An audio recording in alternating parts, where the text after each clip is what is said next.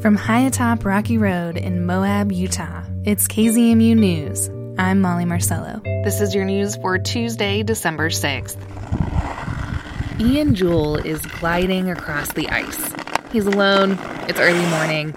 Right now, it's just him and that swooshing, almost crunchy sound of his skates on ice. A satisfying, chilly sort of noise. This is his favorite time of year in Moab. I love Moab in the winter. I like the cold. I mean, when it's super cold out, I find that nice and refreshing and cool. Jewell has lived in Moab for almost 2 decades, and he spent the majority of his winters here outside, skating. Moab doesn't have an official ice rink, but there are tons of places to skate if you hunt around.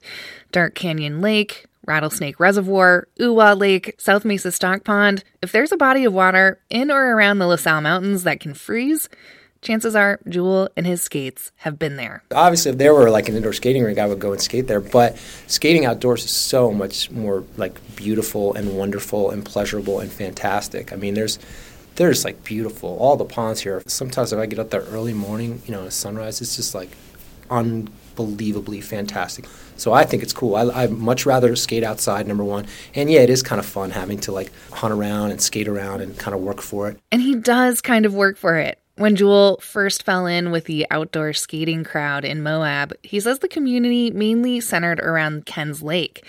It's easy access from town, it's convenient, but the skate season there isn't always as long as Jewell would like. So after a few years of this, he remembers thinking, if I just start wandering up into the mountains, I could find ice earlier to skate on. And wandering, he has. For him, the skating season opens around mid-October at high elevation, typically the pond at Geyser Pass. I'll skate there until I have road access, basically until the snow snows me out on the Geyser Pass Road. And then I'll kind of start moving down from there. So it basically starts high and just keeps moving low, depending on road conditions, really. And as he moves from pond to lake to pond, he'll post about it to a Facebook group called Moab Ice Rink.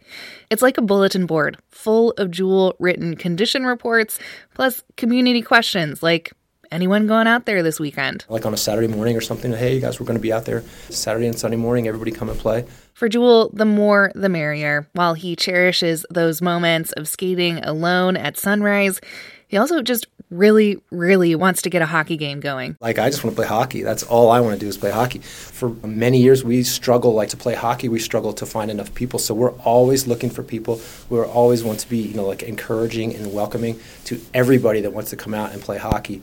And there's no skill requirements whatsoever. Anybody that wants to play hockey can do so, and we encourage them to come out and have fun. Last year, he says there were 50 people at Ken's Lake on weekends during the height of the lake's skating season. They were out there playing hockey, of course, but also figure skating and just hanging out. There's one woman that has, I don't know if I'd call them speed skates, but there's some sort of European long skate type. There's a woman that skates on those. So really anything goes, I think. Jewell is hoping for another great, diverse skate season this year. You can find condition reports, gear exchanges, and much more at Moab Ice Rink on Facebook. How's the ice? It's all right.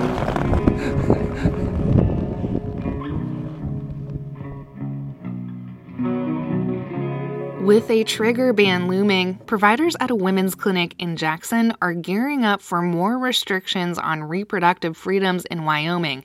For Rocky Mountain Community Radio, KHOL's Hannah Merzbach takes us inside the state's only clinic providing abortions.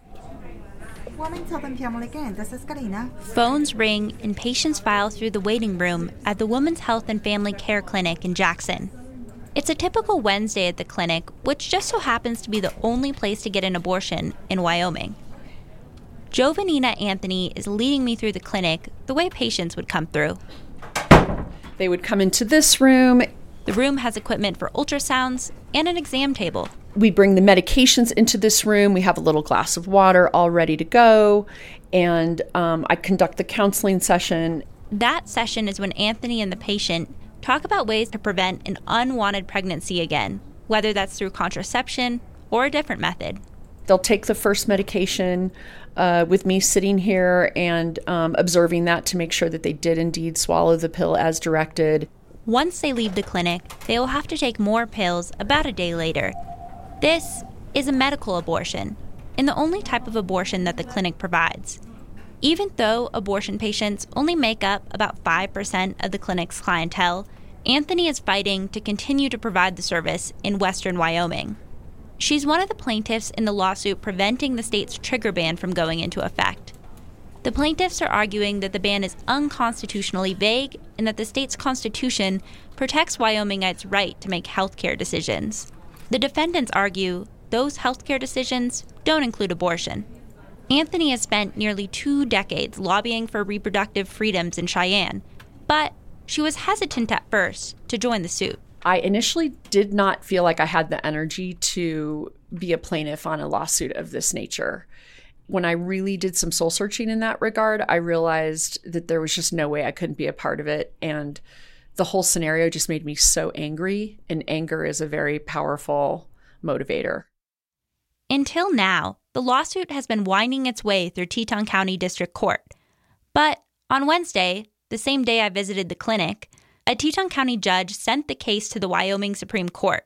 The state's highest court has 30 days to decide whether it'll pick up the case. The Teton County judge also denied a request from 2 Republican state representatives in pro-life nonprofit Wyoming Right to Life to weigh in on the case. The groups had told the court they should be able to intervene because they have a vested interest in the trigger ban. The lawmakers didn't respond to requests to comment about the decision, and Wyoming Right to Life's Marty Halverson declined to talk. But back in August, when the trigger ban was blocked, Halverson told Wyoming Public Radio that they will continue to fight for the ban. You can throw all the what if at me that you want, but our position is it is never necessary. Wyoming's trigger ban currently includes exceptions for rape and incest. Pro-choice Wyoming leader Sharon Breitweiser says this is something lawmakers may restrict even more. The one thing I think we'll see is that they will try to remove the rape and incest exceptions from that current trigger law. If new restrictions go into effect, Wyomingites would need to travel to Colorado or Montana for abortion care. Wyoming is already an abortion desert, with most people in the eastern half of the state already traveling out of state for care. Back in the clinic, Dr. Anthony says it's the western half of the state, in the eastern part of Idaho, that will take a hit if the ban goes into place. Oh my gosh, I've had like 6 or 7 from Haley Ketchum recently, like in the last few weeks. It is crazy. Idaho banned abortion in late August. And Anthony says that ever since, most of her patients come from eastern Idaho and drive as far as 4 to 5 hours. If it becomes illegal in Wyoming, then we are a true desert for hundreds and hundreds of miles. Idaho, Montana, Utah, the Dakotas. If the ban does go into effect, Anthony says that poor women and women of color will feel the effects of the decision the most. Most women will go a long ways at great personal expense, at great emotional expense, at great financial expense to obtain the service. But a lot of women simply will not be able to. Anthony says the fight can feel a bit hopeless, but that doesn't mean she'll stop fighting. A decision on the lawsuit won't come for months, so the clinic will continue to function normally until they no longer can. Hannah Merzbach, KHOL News. That story from KHOL was shared with us via Rocky Mountain Community Radio, a network of public media stations in Colorado, Wyoming, New Mexico, and Utah, including KZMU. A proposed copper mine 70 miles east of Phoenix is facing another legal setback. The Arizona Court of Appeals has sided with the San Carlos Apache tribe in its latest bid to keep Resolution Copper from moving forward. Jill Ryan, with our partners at KJZZ, reports. In a 2-1 decision, the justices ruled that the Arizona Department of Environmental Quality illegally authorized a permit for Resolution Copper to release pollutants into the environment without first setting discharge limits. The ruling overturns a lower court's decision and also requires ADEQ to restart the permitting process consistent with provisions in the court's opinion. The tribe has vehemently opposed construction of the mine over concerns it would destroy Oak Flat, which they say is a sacred Apache religious site in Tonto National Forest. Jill Ryan, Phoenix. And that's the KZMU News for Tuesday, December 6th. Get your community-powered journalism Monday through Friday at noon and 7. You can also find KZMU News anytime online at kzmu.org or wherever you listen to podcasts.